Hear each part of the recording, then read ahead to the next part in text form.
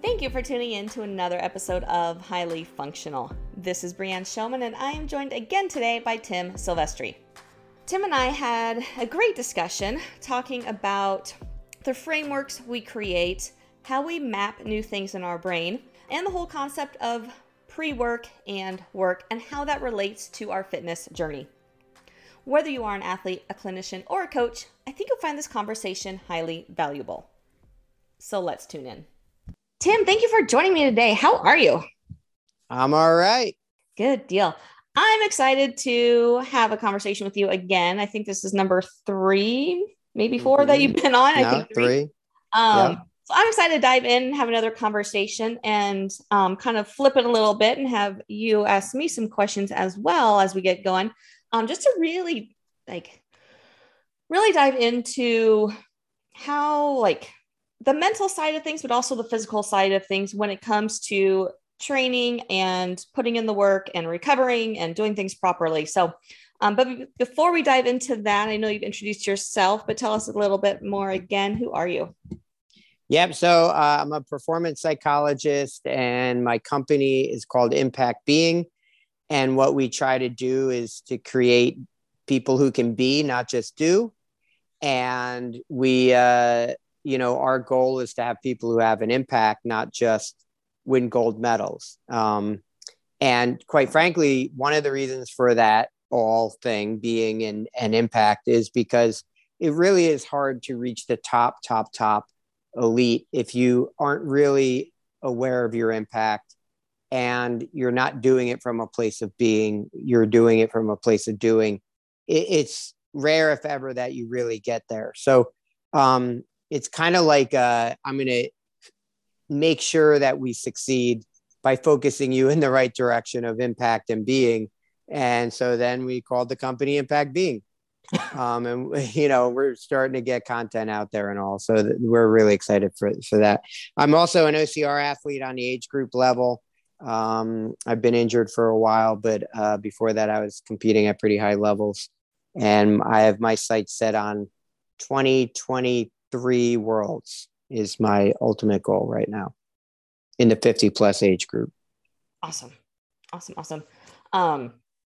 And I'm excited to see, I've talked to you a number of times. I'm excited to see your Impact Being content and company really coming to fruition, because I think it's going to help a ton of people, myself included, based on what it covers and just all the mindset work and everything that's in there. So I'm excited to really see that get out there. Cool. Yeah, it's exciting because it's all based on neurophysiology. And so we feel like we're in a better position, and unfortunately a unique position in the market, which is ludicrous. It should not be unique at all. Everything should be based on the mechanisms underlying it, not people's opinions, Mm-hmm. And I think what draws me to your work is how much you're consistent with all of the work I do. You start with I always tell my athletes, think like your body, not an athlete. And you really do think like your body.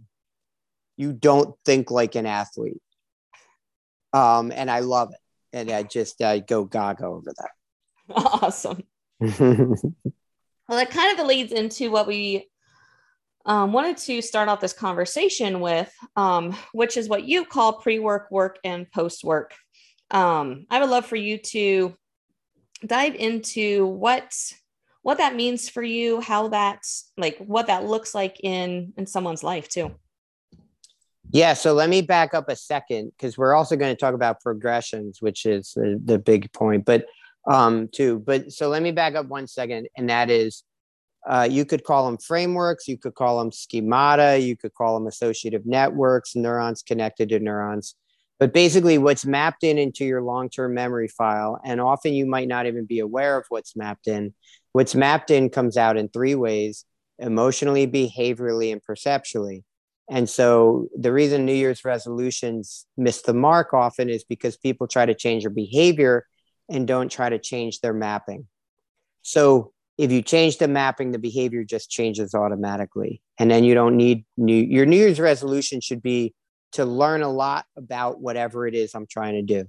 If you're trying to cut weight, learn a lot about it. And I have a whole thing on the psychology of nutrition, because it's really about knowledge and mapping and stuff like that. And then you don't have to diet and do dumb things and all that. But so what we're trying to do in this podcast, like anything I do really, is try to put the right mindset, framework, associative network. We're trying to change the mapping so that what follows it is right, you know?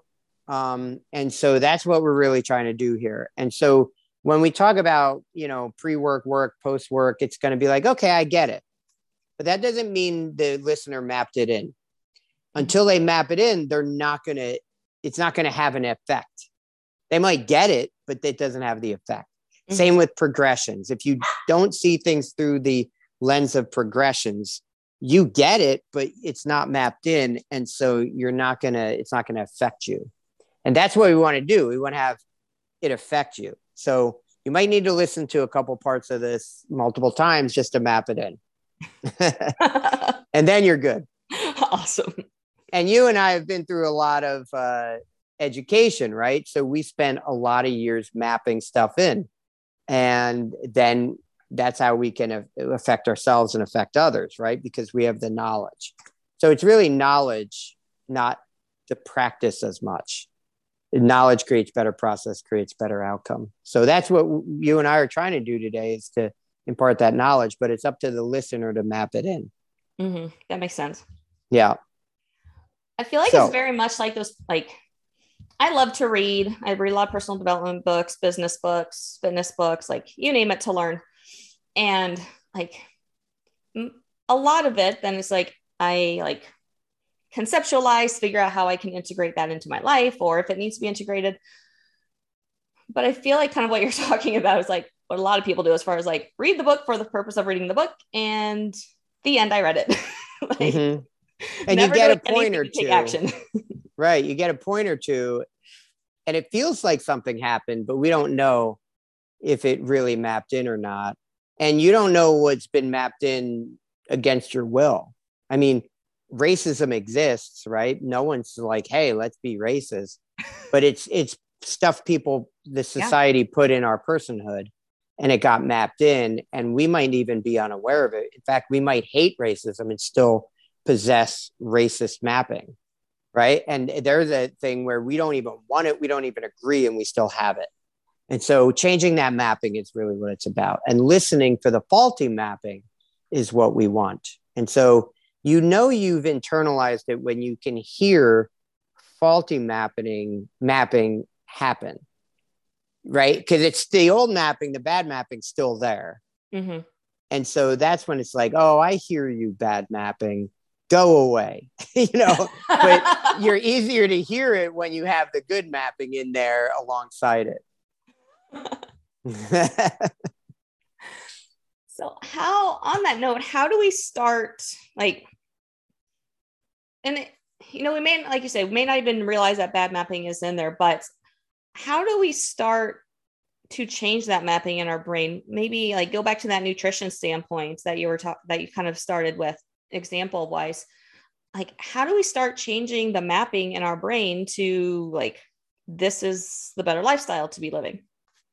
There's so many answers to that, but I'm going to start with one that the audience could like import immediately, which is try to differentiate what I'm, trust me, loosely calling. I don't hold me to this completely, but what I loosely call solutions versus strategies. So,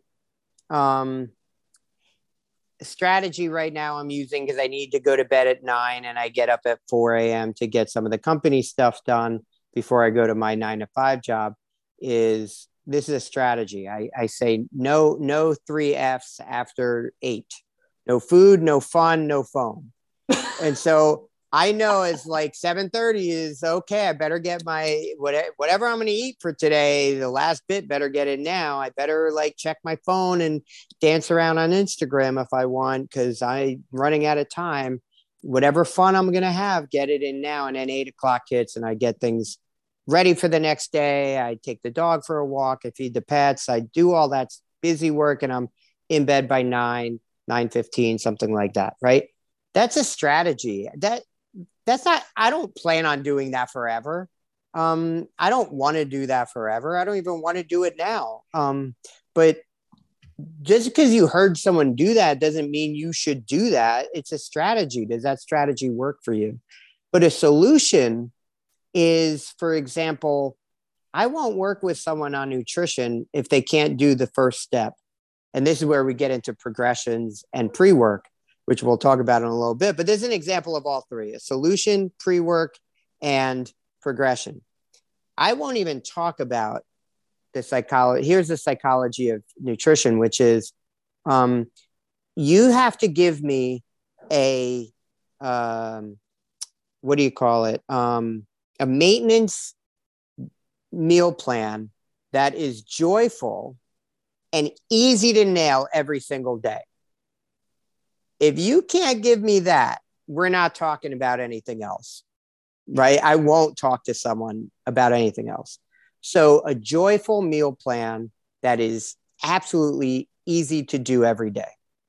That hits, the third part is that hits all your macros. Mm-hmm. That's a solution, right? Because if you don't know your maintenance meal plan, how are you going to then do a cut or a build? How are you going to adjust your meal plan according to your hardest work effort versus your off day?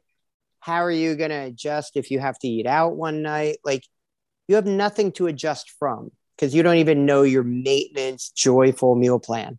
And if it's a struggle and you hate it, and you don't like what you're eating, you're not going to do it. It's not joyful, right? So that's a solution. That's not a strategy. You can't skip that. Like, that's real. Hitting your macros, joyful and easy to do. So that's an example of differentiate solution versus strategy. That'd be a kind of mindset to have, and there's, process versus outcome. Process versus outcome. That's a solution, not a strategy. Are you being process focused right now? Or are you focused solely on outcome? If you're focused on outcome, that's going to be shame and judgment and panic and all this stuff. If you're process focused, calm, determined, compassion shows up. So we view process as a solution, which is my CERT model that I do with athletes, not a strategy. Positive thinking can work and cannot, but that's a strategy. Use positive thinking the night before, but I'm 20 months away from Worlds. I'm not going to use positive thinking. I'm going to be like, oh crap, there's like talented people in Europe and they're practicing every day and they're going to crush me.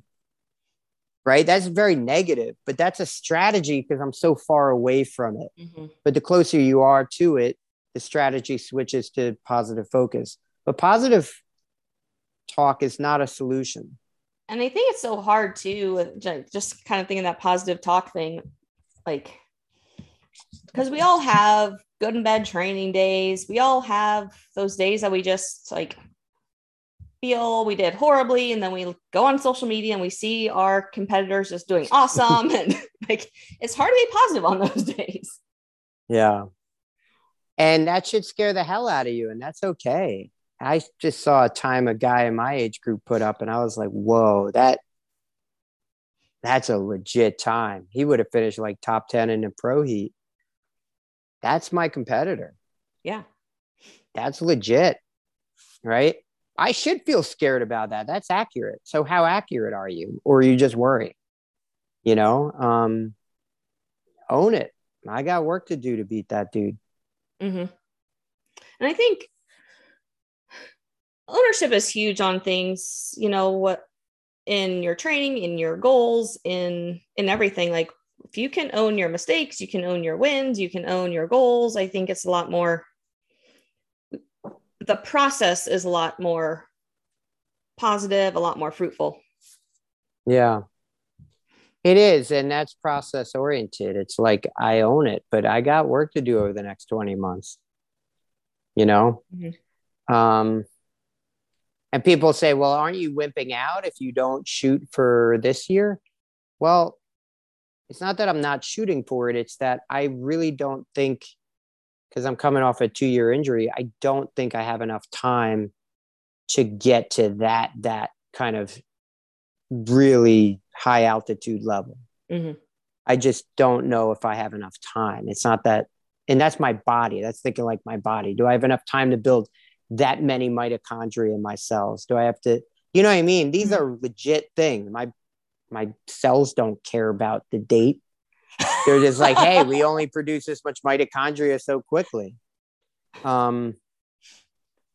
I am, I'm gonna go for it, and I'm gonna go there and try to take no prisoners. But I don't know how realistic that is based Mm-hmm. on time. Yeah. And I think we can dive into a little bit more of that discussion as we get a little bit further when we're talking about the progressions that we want to talk about too. Um, so kind of transitioning to that, kind of leading into the progressions, the pre-work, starting conversation. Like what in your mind, in your work, like what does that look like? Or what is that? Yeah. So let's talk. When I teach a class, I talk about what it isn't first, because I find that pedagogically, that just is a really useful technique. So when I first got into OCR, I was like, okay, I need grip strength. I need to do massive amount of pull-ups. And I just started doing massive amount of pull-ups, grip strength stuff, and blah, blah, blah. And same with running. Run hard, run far, run fast, run uphill, downhill. Just try to be great. Well, what I've seen happen with me and with many other people like me, and I don't think it's just age, though someone could claim it's age, is that I was crashing towards injuries because I hadn't built micro muscles. I didn't build support muscles. I focused on macro muscles, if that's the right word. I don't even know, but like the big muscles. I didn't focus on chain building. In fact, I blew up my North American World Championships. I was in 3rd place and my psoas muscle seized up, and there went my race because I hadn't been training complex compound movements enough. And so these chains weren't talking and my psoas blew up. And then you can't do anything without your core. So there went that. And so, I might be able to claim right now that I was the North American champion in 19 it was, but I can't, right? I barely finished the race. Those were things that I was crashing towards. Why? Because I didn't build progressions. I didn't build from the ground up. I just went for the big things, the noticeable things. So I reached out to you because I said, I have all this knowledge and I'm going to do it right. And you are going to do it with me. And you are going to build me up like a bionic person from the ground up, and literally you started with my big toe. Like, talk about who the hell trains their big toe, right? And you're like, nope, your tripod, your big toe, your pinky toe, and your heel. We're going to start with your tripod.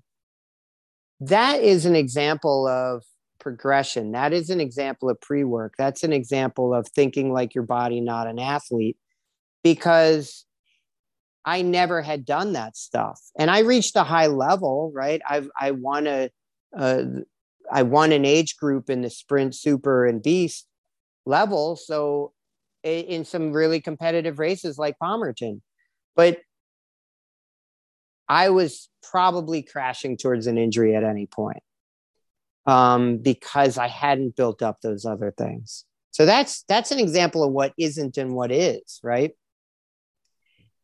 And so I said, okay, how long do I need to do pre-work? And that's where we get into, there's always, if you're going to wash your kitchen floor, there's pre-work, you have to move everything out of the way. There's the work, you do the mopping, and then the post-work, you clean up the mop, put everything back, right? Well, you said, okay, you need 2 months of pre-work. And I thought, there's no way you're going to be marketable on this. This is a terrible business plan. If I hadn't come to you, right? Think of how frustrated an athlete would be. And trust me, I was doing 45 minutes a day of foot strengthening, ankle strengthening, the most boring things you could ever imagine. But I knew definitively how important they were. And man, I didn't rush any of those progressions. That's a mantra we use in Impact Being. Never rush your progressions. So now you folks already should have three things already starting to map in. You have solutions and strategies, you have pre-work, work, and work, and you have never rush your progressions. And so they weren't as boring as I mean, and Brienne's not boring, but I knew this was important. And so it didn't matter. I was going to do it every day. And I just, whatever you said, I did, and that's all an example of that kind of stuff. Now I was going from injury, so that's all I could do. But had I been the healthiest athlete ever, that's all I would have done if you said it, and I'm not rushing it. When you say right now you have me running halves, and at 7 minutes, in other words, run a half and then don't run again until the 7 minutes clock hits and then start your next half. I do that like to the second, right? Because I don't know why you're having me do that. I'm not you. I don't have all the knowledge you have, but I trust your mapping. And so if it comes out of your head and says, do this, I know there's 1,000 reasons to do it. And I do it exactly as you say, because I'm not going to rush my progressions, nor am I going to be frustrated by that and think, oh, I'm so far away from my ultimate goal. I used to run, 15 miles like nothing and do these blistering sprint workouts. And now I'm like lamely running halves at like 9-10 minute.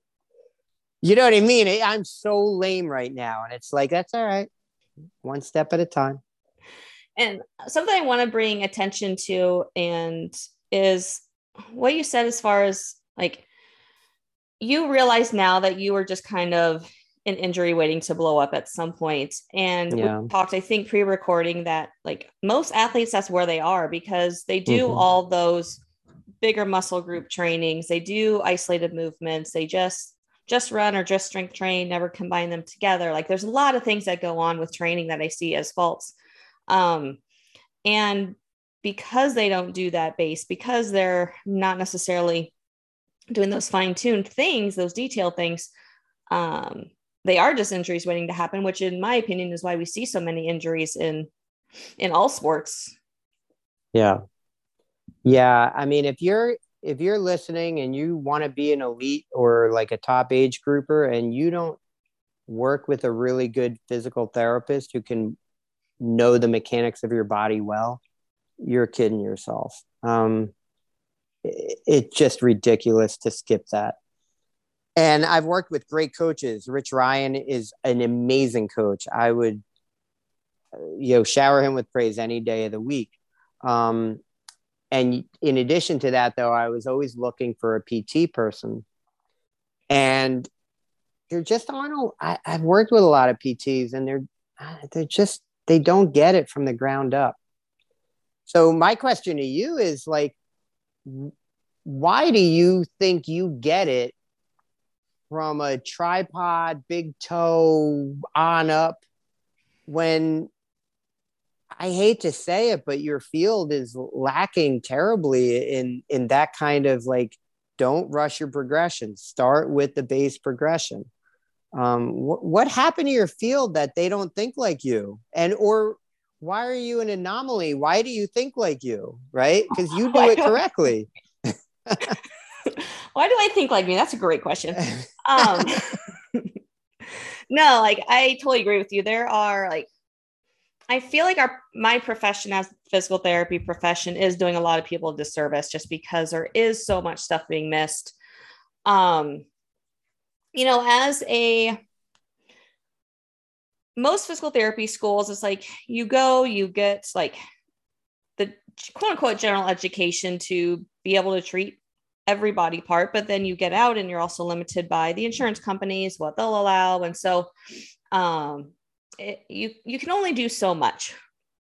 With that said, I feel like there's a lot of steps that are missed in the process. Just talking about progressions and doing things right. I think there's a lot of missed progressions in education and physical therapy. Um, the first one being like, we stand on our feet. Like, that's what we stand on. It's what we walk on. It's what we run on. It's what we do everything on in a upright position. But for most of the time, it's not until someone has a foot injury that someone may start adjusting the foot. And even when they are, it's all these cookie cutter exercises of like, oh, let's do some towel scrunches. Let's just do some single leg balance. No one's teaching people, or most clinicians aren't teaching people, like, how am I actually supposed to be standing? Mm-hmm. Because we spend 20, 30, 40 years of our life compensating for all these other injuries we had when we were teenagers that we just put ice on and went out the door because we're resilient and invincible at that age. Mm-hmm. And so we spend these years compensating, not knowing how we're actually supposed to be on our foot, which then just causes downward spiral of issues. So first and foremost, like, we need a solid foundation to stand on that foot. And then from there, it's really looking at movement and figuring out, like, can someone even stand on a single leg? Like, if they can't balance on a single leg with good foot control, how are you going to walk? How are you going to run? How are you going to go up and down stairs? And it's really just figuring out, like, what movement pattern, like, what's the next movement pattern that has to happen for this person to achieve that next functional step. Yeah. And, you first had me doing that stuff and I was terrible. And it, it seems so easy, right? But the, the, the trunk rotation, the head rotation to trunk rotation and all that. Now, like, I feel so badass when I do that. I'll like that. I incorporated a lot of that into my warm up in the gym. And so I'm standing there and I'm just doing it. And I'm thinking, there is not a person in this gym who can nail this right now. As much as I'm just standing somewhere doing like this kind of foot training stuff, I feel more badass doing that than, doing some kind of heavy deadlift, hex bar deadlift or something. Cause like, yeah, I know a lot of people are doing hex bar deadlift, but no one can do what I just did standing on one foot. Probably true. And now, but every week, every couple weeks, there's this progression up, and I'm like, oh man, she was heading me to that. That's even more badass. It's so exciting, like watching the next progression, because it's just crazy. Now I'm doing a RDL, a diagonal RDL, cross plane RDL, and it's totally badass. I'm like, there's no one in the gym who could do this right now. It's great. And, kudos to you. I mean, I had I had what's quote, severe plantar fasciitis. The MRI came back, multiple partial tears, severe plantar fasciitis, debilitating injury, really. And I'm running again. And that only took a little while, 2 months max. And I was already running after not running for almost 2 years without any help from all the PT and stuff I went to. So it's just simple. You got to start at the base and build your way up. And I would implore athletes, and I'll send athletes I work with this podcast, because it's like, if you think you're too good to do these base things, then you're too good. Then you think you're too good. It's going to destroy your chances of ever becoming elite, because eventually you're going to hurt. You're going to get hurt. You didn't build up these support muscles, the ligaments, the tendons, all that stuff.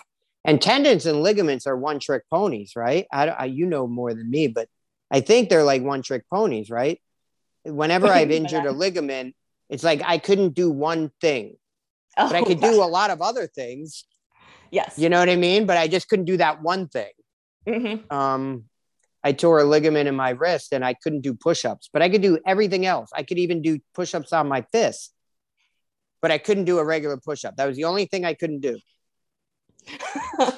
It's like, so you got to know how to work this stuff to get those one-trick ponies in shape. Well, and even think, as you're talking, I'm reflecting back to kind of the things we did. Like, even think of the progressions we did to make sure you were okay to run again. Like, Everything we did, like making sure you could land on that single leg solidly when it's a quick reaction, making sure you could, and how we progressed you back to being able to sure you were safe to jump again and Yep. land and all that stuff. Like they all had their little steps to make sure we could get from point A to point Z safely. Yep. Yes. Yes. Yes. Yes. I remember every one of those. At 5 a.m. in my bedroom, sitting there doing these little land things and different things. Yep. Yeah. Let's take a quick break now to talk about Naboso technology. I absolutely love training barefoot for the power it gives me. But when I use Naboso, it really ups my game even more. Whether I am using the Naboso mat or using the Naboso insoles inside my shoes, that feedback it provides me onto my feet really enhance my performance. I would love for you to test out Naboso for yourself. Head over to naboso-technology.com to check out all of their amazing products. And if you use code GETYOURFIX at checkout, you can also save 10%. You can also head over to getyourfixpt.com/partners and check out Naboso and all my other great partners. Now let's get back to the conversation. Now, if I could do it all over again, if I could work with some of you athletes out there and we could start from scratch, I would say take a year or take, if it's, let's say April 1st and your big race was September, October, November, you might need 6 weeks of pre-work, so build up scapular strength. Don't just jump right to pull-ups. Build up shoulder strength, build up these, whatever your PT or whatever your trainer would say, take some time, do that pre-work first, build up the surrounding tissue, know how to do that stuff, and then progress into the work. Mm-hmm. Right? But folks come to you when they're injured. Yes. They should come to you. Okay, I'm ready for pre-work. And now you don't stop there. You can do the work with them. You're a very good trainer. So I don't want to cut you short on your business because you're now my trainer too. But so you can be a good trainer, but I would ask, I can imagine you would run your business into the ground if you insisted on people starting at the first step, the base model, the pre-work. They'd be like, the exercises were a bit boring at times. Like they were too simple. Whine. Everyone suck it up, Buttercup. Stop whining. You just sound like a whiner. do the pre-work. What? It's so critical. It's really interesting you say that because I'm like, I have a guy I'm working with now, OCR guy, and kind of just like you were saying, he just wanted to get better. He wasn't injured, but he did have occasional like foot and shoulder stuff going on. And I remember a message I got from him shortly after, like maybe 1 or 2 weeks in, like doing just basic foot stuff. He's like, I did not realize how my feet could not work. And like a couple weeks ago, or just like a week ago, he sent me a message. He's like, I can't believe how much better stronger my shoulders are feeling and my feet are feeling and how much faster I'm running and how like all this stuff. And like, it just goes to show like when you do the work that like that pre-work, how much of a difference it makes in how people perform. You know that. I know that.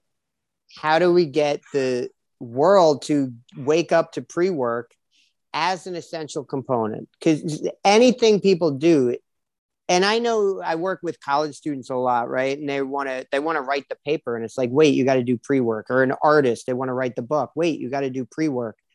And they're like so frustrated. They feel like pre-work just slows them down. It's like, no, that is a phase of the work cycle. Yeah. You can't, you're looking at a stairwell and you're looking at step 10 and you're like, I have no time for step 1 through 9. Sorry, suck it up, Buttercup. There's steps 1 through 9. You can't just get to step 10. You can't reach it. Just do the first step, right? And it's like we don't think that way because we want to do the badass. We want the end product. Mm-hmm. And I think, and personally, I think there's not enough people talking about that pre-work, that base building stuff. Like as clinicians, I do know several who do post about it, but for the most part, you look at the elite athletes, you look at the amateur athletes posting workouts online, and it's all the like awesome stuff they did in the workout. Very few are talking about the preventative stuff they're doing, the pre-work, the all that accessory stuff. Maybe they're not doing it, maybe there are, but who does? The world champions do. I've seen Lindsay Webster, who's a OCR world champion, and Nicole Miracle, who's coming off a torn MCL or ACL, whatever it was, and a former world champion. They both post their pre-work. Yep, you're right. Right. So, and you know what? At the end of the day, if I do win a world at the age group level, I don't want to be applauded for my badass mountain workouts. I want to be like, listen, I sat there for 45 minutes for 8 weeks in a row doing toe strengthening stuff. Like, that's what I want credit for, because that was totally badass and it was hard. It seriously is running hard. up a mountain, like that's nothing. I can do that anytime. I can do that all day long. No, what I need credit for is the other stuff. So the real, and in my stage model I developed for athletes, the first 3 stages are kind of the amateur stages. And one of the defining factors of the amateur stage is they focus on what I call high profile things, running up a mountain, big squat. The elite professional athlete, last 3 stages, the difference is they focus on low profile things, strengthening your big toe. And that's what really differentiates. That's what keeps amateurs. And that's the dividing line of turning elite, is you do all those minutia, low profile things, and they're obsessed with it. Mm-hmm. And that's a great point on that, because that is a big separator for people. So some of it may go unseen by the elites, but it's definitely the big separator, is putting in that extra work of that fine-tuned stuff. Yeah, and you look at Emma Colburn, Olympic gold medalist in the steeplechase, Kipchoge, world record holder for marathon. Any of these people, look at Kipchoge do his slow run. They're like 9-10 minute miles. I mean, it is so ridiculously slow because he's just building mitochondria. Mm-hmm. That's the only point of it. It's scarily slow. It's funny, my brother, so he's a lot faster than I am. He's an ultra runner, a lot faster than I am. And a couple of years ago, we were both at my dad's for, I think it was Thanksgiving, maybe Christmas. And he's like, hey, bring your running shoes along. We can do a run together. And I was like, you're a lot faster than I am. He's like, no, he's like, I take my slow run seriously. I was like, all right, good to know. Mm-hmm. Yeah. I can keep up with you then. Yeah, right. And that's where it's at, because you're just building, what's the purpose of it? That you're building mitochondria, right? Mm-hmm. And so talk about a map. When I'm on a slow run, I'm just like here to build mitochondria. I'm not here to huff and puff and do all these things, get my heart rate up. I'm here to build mitochondria. So I have the mapping of what that means. And then that's what comes out emotionally, behaviorally, and perceptually. I don't feel slow. I don't feel frustrated. I don't lack self-worth. I don't think I'm a terrible runner. I'm just like perfect form mitochondria, perfect form mitochondria. And I do that for 2 hours. Not now, I don't do 2 hours, but I will again for 2 to 3 hours. Perfect form mitochondria. And even that, I'm still, I think, maybe a little less, hopefully, but around an inch off in my foot strike. People aren't, why aren't runners obsessed with foot strike? Running is physics. And if your foot strike is off, your ground force return is not going to be ideal. And you're going to expend a lot more energy on your run than someone who has a perfect ground foot force strike, a perfect vector strike of the ground. And so don't, why would you run an hour? Why would you run 40 minutes, 30 minutes if you don't have a perfect foot strike? There's no point to it. You're just practicing badly. Mm-hmm. Why would you practice badly? And a lot of people can't do a perfect foot strike because they can't even stand on flat-footed right. Right, exactly. Well, that's what See how well you trained me? I should get a gold star. You get Look lots how well of you gold trained stars, me. Tim. No, it's what amazes me with running though, because like anything with like OCR skills, lifting, all of that's like they all have technique. People work on them to get better at them. Like running's no different. There's technique to it. There's important things, aspects to make it more efficient and less injury prone.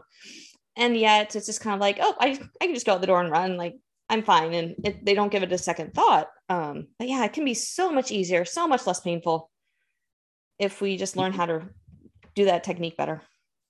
Yeah, it's physics. It's physics, people. And so a foot strike is a solution, not a strategy. Right. And that's where we try to gain. Now I could do little spurts during a race and stuff like that. That's strategy, race strategy. But a foot strike is a solution. And if you're not working on that, you're off. Mm-hmm. And then it's like, okay, now that we know foot strike is the solution, what are your progressions towards a perfect foot strike? And that's where you need to consult with someone who can walk you through the progressions. If your coach just keeps preaching foot strike or something, or cadence or vertical oscillation, which is bounce, okay, but foot strike is cadence. Foot strike is vertical oscillation. Vertical oscillation is just the observable manifestation of foot strike, right? So how are you building that, and what's getting in the way of that perfect foot strike? For me, it was a weak right hammy, mm-hmm. which we've now fixed. I didn't know I had, I guess I should have known I had a weak right hammy, but I never really tested it to the point where I could truly know. But how was I going to have a perfect foot strike if I had this weak right hamstring?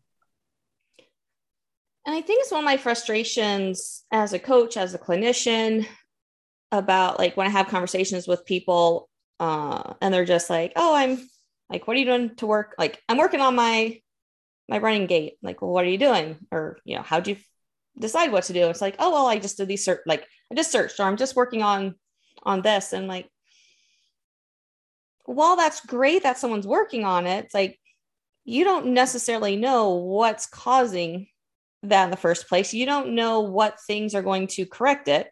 And until you know those things, like you could just be wasting your time. Yes. And, you had me I've done single leg RDLs before, and I'd fall over when I did it on my right a lot more. But you were like, you're not supposed to fall over more on that right one. Like, we have to fix that. I'm like, oh, I guess so. I just always figured, I'm a little weaker on that side. And you're like, yeah, you're weaker on that side. That's the problem. That's a problem. And it's like, you feel so stupid almost, because it's like, yeah, I guess so. Yeah, that's a problem. But I am doing my hex bar deadlifts. It's like, no. And now looking back, it's so silly, but it's only silly now. So I have a thing that I use with folks. I say, picture a notebook, because folks will say, look how far I've come. And I say, I don't like that statement, because it suggests that you were lost before, or you were broken before, and now you're kind of fixed, but you're not totally fixed. Yeah, I don't know what that means. Look how far you've come. I like this analogy better. Picture a notebook, and before you had either an empty notebook or a notebook filled with incorrect things, right? And it's like, I'd rather someone say, look at my notebook now. Look how filled the pages are, right? Look how good the knowledge is that's in my notebook. Not look how far I've come, look how filled my notebook is now. So when I look back at me 4 years ago, I was doing well. 2 years ago, I won races, age group. But my notebook was filled with a lot of incomplete thoughts and mistaken things. When I look at my notebook now, it's filled with accuracies. It's filled with complete stories, right? It's the knowledge. It's not look how far you've come. It's look at the knowledge you possess. Knowledge creates better process, creates better outcome. Mm-hmm. And that's what you need an expert, because I don't know this stuff. You do. So I need you to import that knowledge to add to my notebook, because if I win worlds, it'll be like, yes, I won worlds because look how filled my notebook is. Right. And that's in people's control. You can write down facts in a notebook. You can't just be an elite athlete. No one can. It's not talent. It's how filled your notebook is.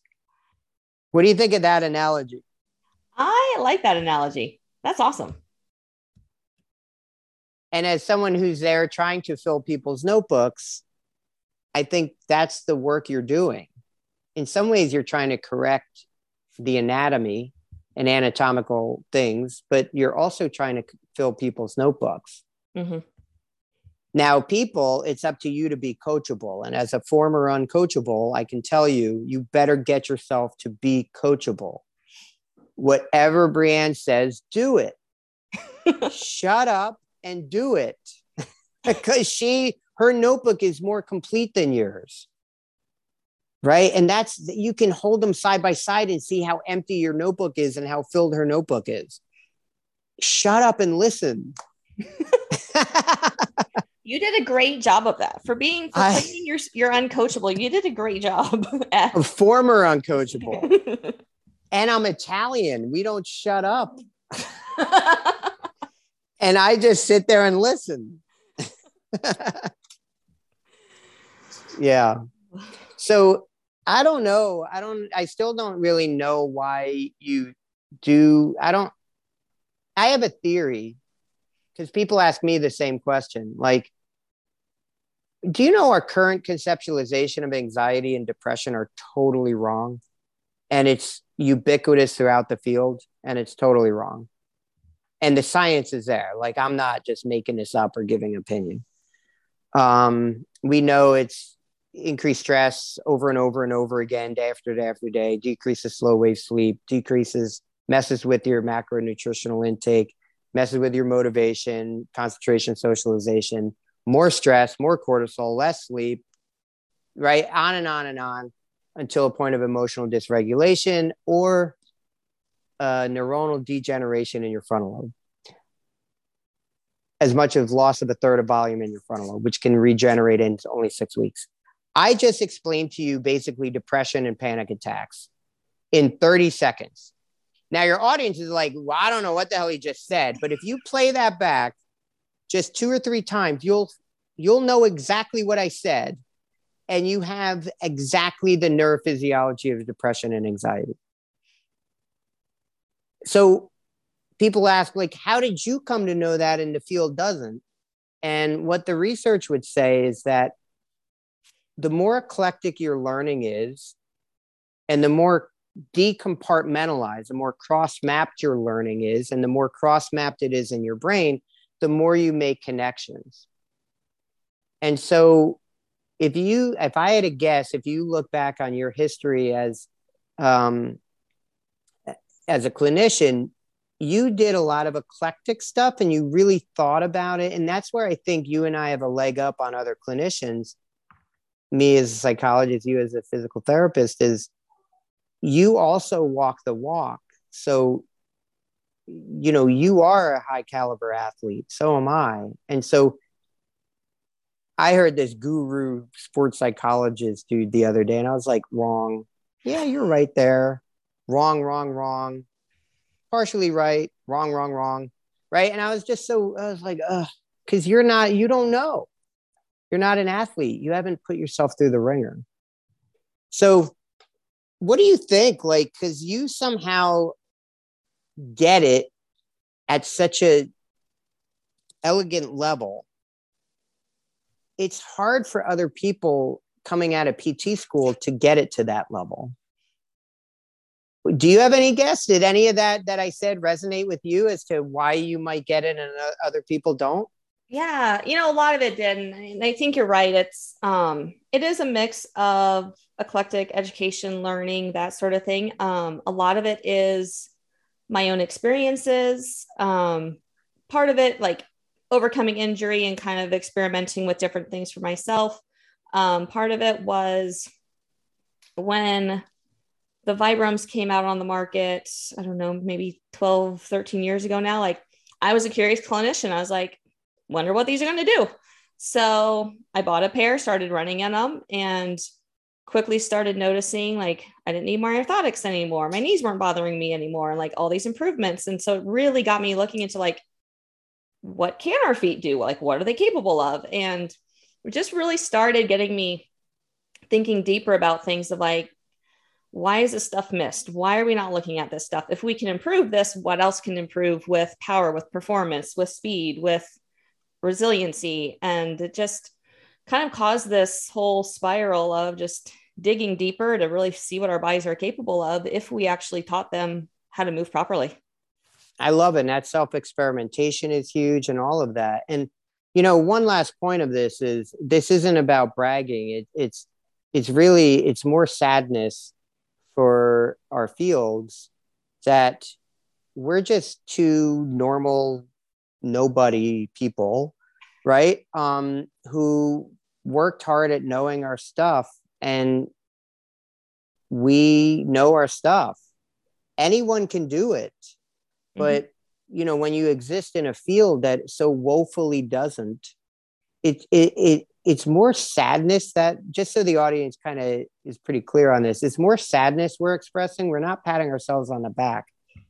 It really, anyone can do it. And if you're in a field, whatever field you're in, listening to this, get in there, dive into the research, dive into many books, see it from an eclectic perspective so that you can figure out what the solutions are and differentiate it from the strategies and all. See it from the ground up. And you too can transform things and see it for what it is, right? Any of us can do it. But the reason I worked with you and I was just like, whoa, this is what I've been searching for a long time, is because you've done that. It's phenomenal. You walk through progressions. You understand pre-work, work, post-work. You understand solutions like foot versus strategies. This isn't a strategy, build your foot, build your tripod. It's a solution. Right. And you differentiate those things, and you're free to talk strategy too, but you work on a solution level first. That's the pre-work. Yeah. And I think the other thing that comes to mind as you're talking there is, once again, it's just being creative and innovative. Like, if I'm working with someone and it's like, I need their body to do this, and it's not, what do I need to create for them to be able to do that? Like, I'll create it, film a video and send it off to them. Whereas like most therapists, it's like, here's my cookie cutter list of exercises. Let's figure out, oh, this should strengthen hamstrings. Let's just go do this one. And it's really not being effective at all if it's not truly helping that person improve whatever movement fault is present. Yeah. Yeah, for sure. 100%. Yeah. And so let's go, everybody. Get 8 weeks of pre-work going. Stop what you're doing, or at least adjunct it. But I would even say, yes, stop what you're doing for a couple weeks. It's okay. You're not going to fall behind. You're Definitely not. You may just get a little bit faster in the process. You just probably will. Awesome. Well, Tim, this has been an awesome conversation. Great discussion. If someone's interested in finding out more about Impact Being or your company, where can they find any of that information at? Yep. So I'm at Timothy Silvestri at Gmail. That's the easiest way. Just hit me up. I'm always happy to talk to OCR athletes, especially, but I talk to a lot of writers and performers, ballerinas, business people, not just athletes. But, OCR athletes, you're my peeps. So, I give away chats for free a lot with some of my OCR folks. But reach out, hit us up. And, especially if you're missionless and you're floating and it's like, I don't know what's next. And that's what we do in our company. We help people. Mission is aspiration plus impact. We help you define the aspiration that's most authentic to you, and the impact you're going to make that's most authentic to you. We build that into a mission, and then you live a joyful, impactful, amazing life with love and togetherness with people around you. And don't wait. Just live that kind of life. It's amazing. And it's right there for the taking. That's what we do. Awesome. And people win gold medals. And yes, they win world championships. And yes, they have world records. Yes, yes, yes. But come on. It's also about impact. Absolutely. Awesome. I love all of that. Well, thank you again so much for your time. This was really fun. Yeah, for sure. I really hope you enjoyed today's episode of Highly Functional and had some great takeaways from it. Now, if you are dealing with your own foot and ankle issues and would love to get back to running and racing again, I highly encourage you to check out runwithhappyfeet.com to find out what it looks like to work with me. Or if you want to do things even faster and take a deep dive into your specific situation, then book a free call with me at runwithhappyfeet.com/book-call. And finally, if you know someone who would benefit from the information provided today, I would love for you to share this podcast with that person. Now go out and have an awesome day.